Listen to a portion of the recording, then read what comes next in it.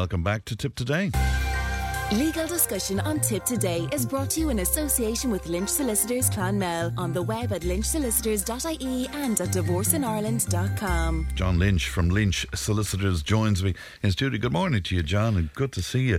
That new bill, John, updating Ireland's law on hate crime and hate speech. You're going to have a look at that first. Now, it's been approved by the government. It still has to make its way through the Seanad, is that it? It's gone through the Dáil. It's going through the Seanad at the moment. And I think what prompted me to look at it was, I remember when I was in college when they introduced the emergency legislation. I can't remember, was it during internment times? It's a long time back anyway.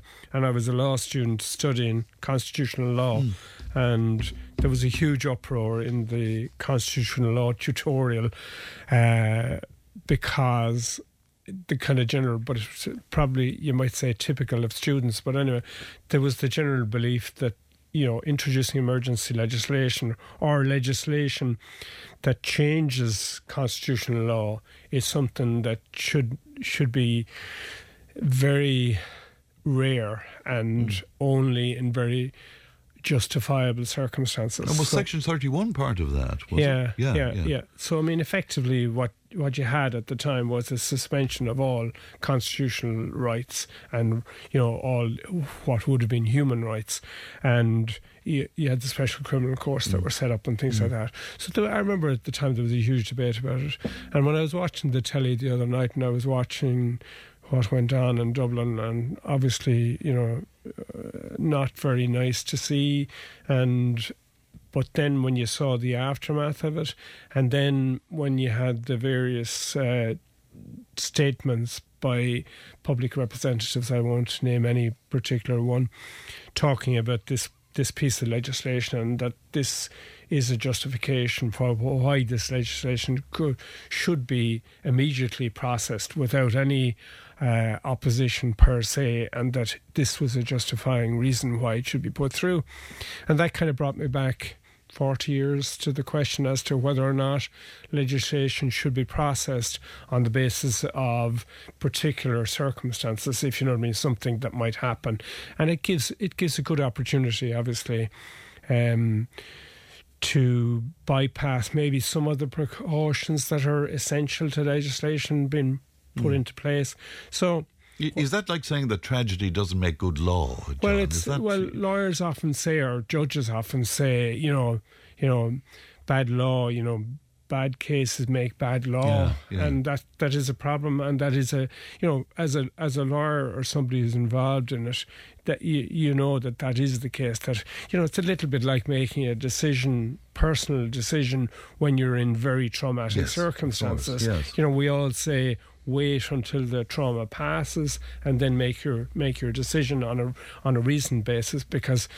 And again, I'm not raising any kind of comment about whether the legislation should or not be passed on a kind of political note. I'm saying that from a legal point of view, every piece of legislation has to be balanced. And I was listening, and again, I was listening to, and I can't say who it was, somebody in the Seanad basically promoting the bill, talking about that our constitution, which, I mean, we are a very favoured jurisdiction from the point of view that we do have a constitution.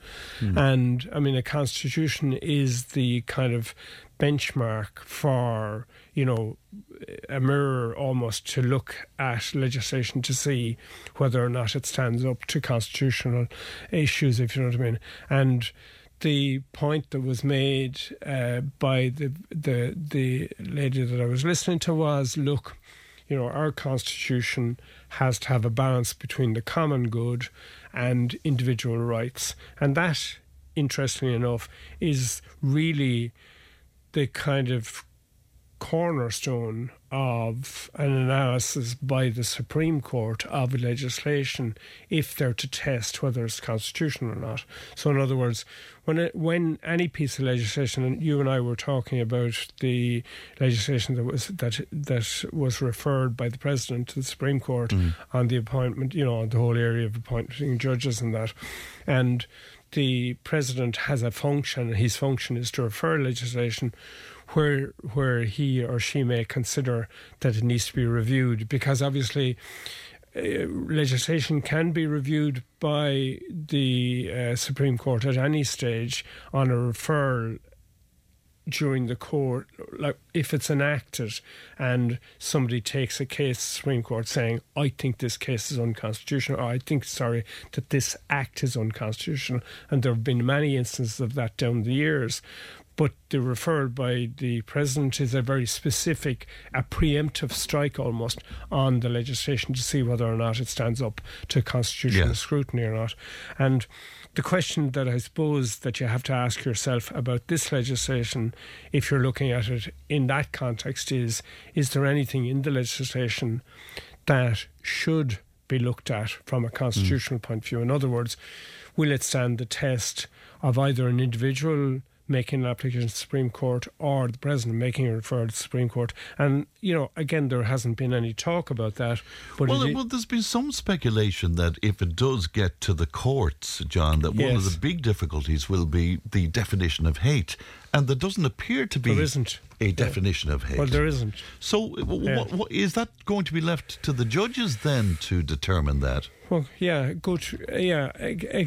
So the question that you have to ask yourself is that, when you look at the kind of the general thrust of the legislation, and obviously the intent is an absolutely valid intent, and I'm not questioning that for 1 minute.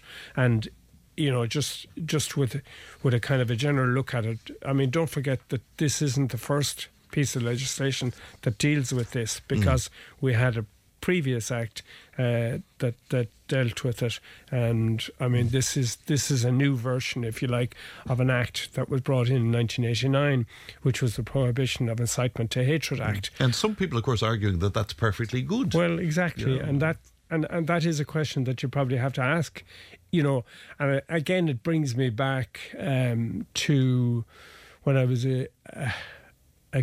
I was just a newly qualified solicitor, and I was in Sligo, and I was asked, little did I know how much of a hot potato it was, because I wouldn't be hugely political, as in I wouldn't have been hugely au fait with the politics side of a legal issue, and it was around the time where they were looking to amend the Constitution on the right of life, the right to life, and in my innocence, I was asked to give a talk, and I studied I obviously had studied the Constitution in college, and I revisited the Constitution in terms of various cases that had come up about the whole issue of right to life.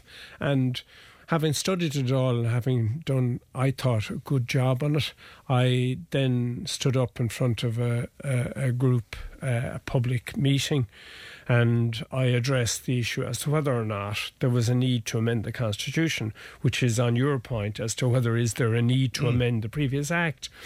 And my conclusion was there was no need to amend the previous, there was no need to bring in a constitutional amendment, and that I argued that the law as it was by interpretation of the Constitution by the Supreme Court there was already a right there, and therefore there was no need to add it in. So it brings you back to the question as to whether or not is the current bill necessary, and has it added anything to the whole area of, and obviously it does add certain things to it, but one of the things that the previous act, the 89 Act and the 22 bill, which is likely to be soon made law, is, as you say, the definition sections. Because at the end of the day, you ask the question, if there isn't a definition in the legislation, how does one deal with it if you're going to prosecute? Because obviously these are prosecutable offences. I mean, what you're looking at here is that, and this is putting it very, very bluntly or very simply, you're looking at a situation where it's a piece of legislation that says that if you're involved in a situation, either in a public arena scenario or a publication scenario or online or whatever, if you're involved in a situation where you express and show hate or hatred to a particular section of society, and it lists the people that are identified as people that you can, if you like, target from the point of view of the legislation, and it gives a list, ethnic groups, LGBT groups, gender, religion, that's all the ones that you might expect. Yes. And so it kind of says, well, it's hatred against, but it doesn't define what hatred is. Hatred is. And Senator McDowell, who is a respected barrister, of course, as well. I mean, the fact he's bringing up these concerns with it as well. So you'd imagine that if he's bringing up that it should be listened to, Yeah, but it does, well, I can't say whether or not you should or shouldn't listen to Mr. McDowell. Obviously, I would certainly listen to him as a colleague, and I'd be very interested in what he has to say about it. But I mean, again, and looking at it from a strictly legal point of view, there are additions to the bill. There's a couple of critiques that have been made of the legislation, and none of which seems to have seen the light of day in terms of the amending of the legislation. Because if you look at the legislation, there was a submission made by the Coalition Against Hate Crime, which is an umbrella organisation that covers, human rights, LGBT, all sorts of different interest groups, and they made a very, very detailed submission on the bill. And basically they said not only was there no definition of hate, but there's no definition of various other incitement or various other areas. And that's the one I want from you, John, because, obviously it will affect us here. Will it restrict free speech? That is... Well, you see, and that's... that is the nub of it, because, one of the other critiques that was made by the Coalition Against Hate Crime, and I'm citing them, I'm not saying it's my critique, it's their critique, but I do certainly agree with it, is that in the legislation, the legislation comes from a directive of the EU, and what they've done is they've transposed this fancy term for kind of added into the back of the law legislation the directive from the EU. So they're kind of locked that on and then added the Act in front of it. So effectively the Act says, well, the directive, we're applying the directive, and by the way, it's on Appendix 1, so you look to Appendix 1 for the directive. So that raises the first question. Where are you looking? Are you looking in the bill, or are you looking in the directive from the EU to decide what is the law in this area? So that is a critique on the legislation as well, that why was there a need to include the directive if you were trying to cover everything in the Act? And that could lead to fairly interesting argument by people who are being prosecuted under the Act. But then when you move along and you look at it, it basically allows certain circumstances where people can actually, if you like, use hateful material, vocally or otherwise. This is a fascinating part of it, I think, John. Will you explain this? Yeah, basically what they're saying is that it's an offence if you incite violence against persons on account of their protective characteristics. That's the terminology of the legislation. So in other words, if you incite any kind of a situation where the protected characteristics are being challenged and it's shown to be hateful under those circumstances, but there are defences to it, and one of the defences that they have in it is that, well, the one that you'd commonly come across, absolute privilege. If you're in the Dáil, apparently you can say whatever you like in the Dáil, as we know. That's absolute privilege, but a reasonable and genuine contribution to literary, artistic, political, scientific, religious and academic discourse. So it's called the discourse defence.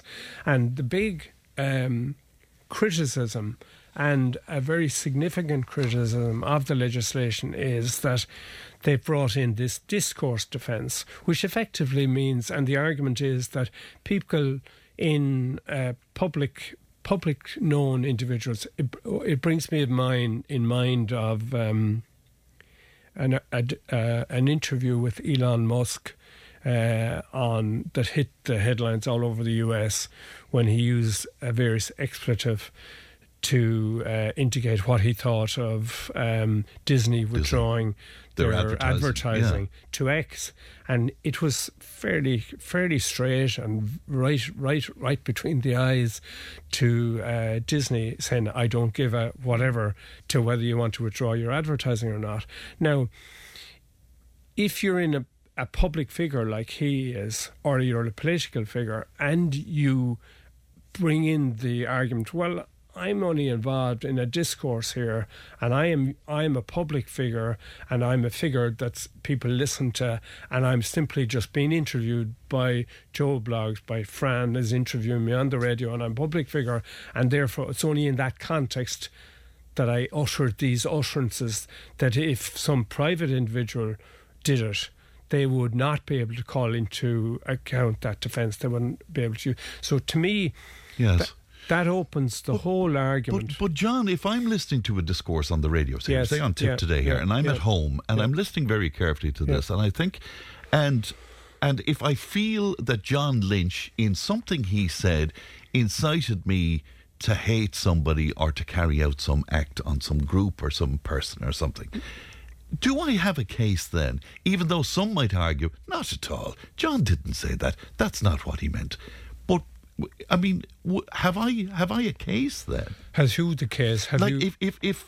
If somebody acts upon that, yes, and they when they tell the court that, oh well, it was something John said on Tip Today. Right. Is that a defence? Is that a defence? No, because you see, your act.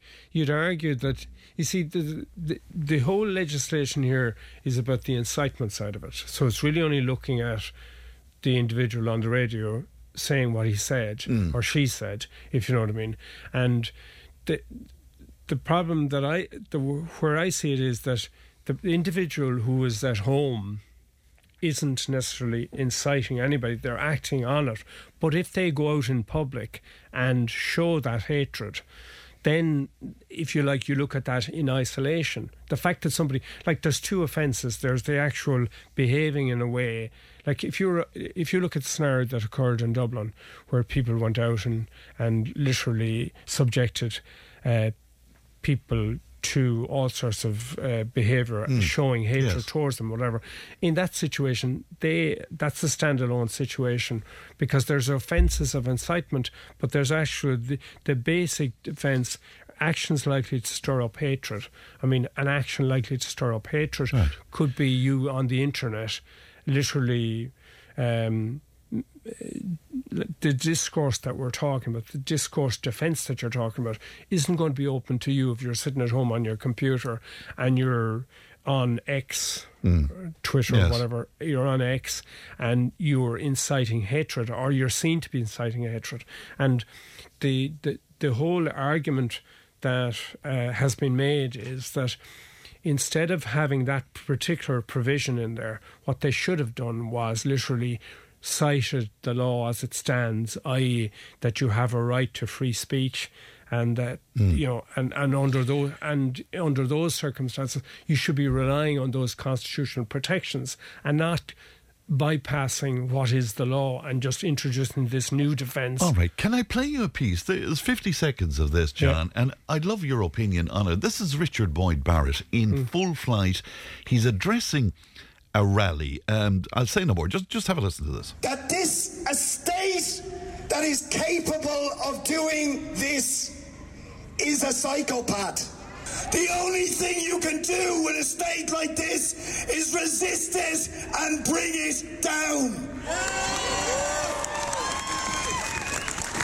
And that is what has to happen with the filthy, apartheid, racist, colonial settler regime that is Israel. Yes. We have to do what they did in South Africa.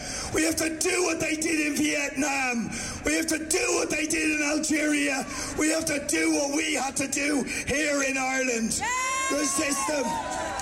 So we've got to rise up. The only answer to this is intifada. Revolution, as Asil said, the collective revolution of humanity to take our society back for humanity. Now, what do you make of that, for instance? Where would that fall if this amendment was there? Well, he would try and argue that it was, and again, it comes back to the very point that you asked, that you asked the question, who decides this? Who decides what's hate if you don't define it? And the argument that was made on this particular section is that why introduce this section into it when you've got pre-existing law under the right to free speech, etc., etc. So if you look at the section, what the section says is it's a reasonable and genuine contribution to, in this case, political or academic discourse. So it'll be political discourse. So there's the question that you're posing. Would you argue and could you argue that that's reasonable and genuine? Is it genuine? Yeah, you'd argue. He'd obviously argued that it was genuine. But he's talking about rising is it up. Reasonable? He's talking about rebellion. But you see, is it? And again, exactly the point that you made at the start. Is it hate? Yeah. Do you know what I mean? How do you define hate? How does one define hate? And the irony of it is that there was a definition that was offered by the coalition on hatred. And if you bear with me for a second, if I can lay my hands on it, let's see, would it cover it, if you know what I mean? Okay, so hatred. Hatred means a state of mind characterised as intense and irrational emotions of enmity or detestation against a person or a group of persons in the state or elsewhere on account of their membership or presumed membership of a group defined by reference to a protected characteristic or any one of those characteristics. So, you see, the argument here is that the state of Israel doesn't necessarily... but if I was a Jewish person, I might say that's not just an attack on the state. That's an attack on the Jewish people. You might. Yeah, but therein lies the fascination of the legal system, in the sense that if I'm defending him, I'm going to defend him in one way. If I'm prosecuting him, I'm going to prosecute him in another way. And then it's going to, as you say, come down to if there is no interpretation. But even with the interpretation, you still have an argument. You're always going to have an argument. It's interesting. Yeah. But is it case law that will define this in the end? Case law will define it in the end, and effectively, what you're looking at here. It's a really fascinating piece of legislation from a discursive point of view, because if you look at it, it has broadened the right to search. So effectively, you could be sitting at home with a warrant. Somebody comes in your door, says, I want that computer, I want your password, I want your cryptic code, and I want to take all the stuff off your machine, etc., etc. So there's whole arguments there about your constitutional rights, like your house is supposed to be inviolable, and yet under this piece of legislation you could get a guard knocking on your door. 1984. Well, John, a real pleasure as always. Thanks so much indeed. John Lynch, Lynch Solicitors. That's it for me. Emma produced. Ali looks after our contest. Stephen is on the way with the time total, and I will talk to you tomorrow. Look after yourselves. Bye bye. Tip today with Fran Curry. With Slattery's Garage, Puck On. You can't beat experience. With over 50 years maintaining Peugeot cars and vans, we like to call ourselves the experts. Call Slattery's Garage for a free vehicle health check today. 067 24111 or slatterysgarage.ie.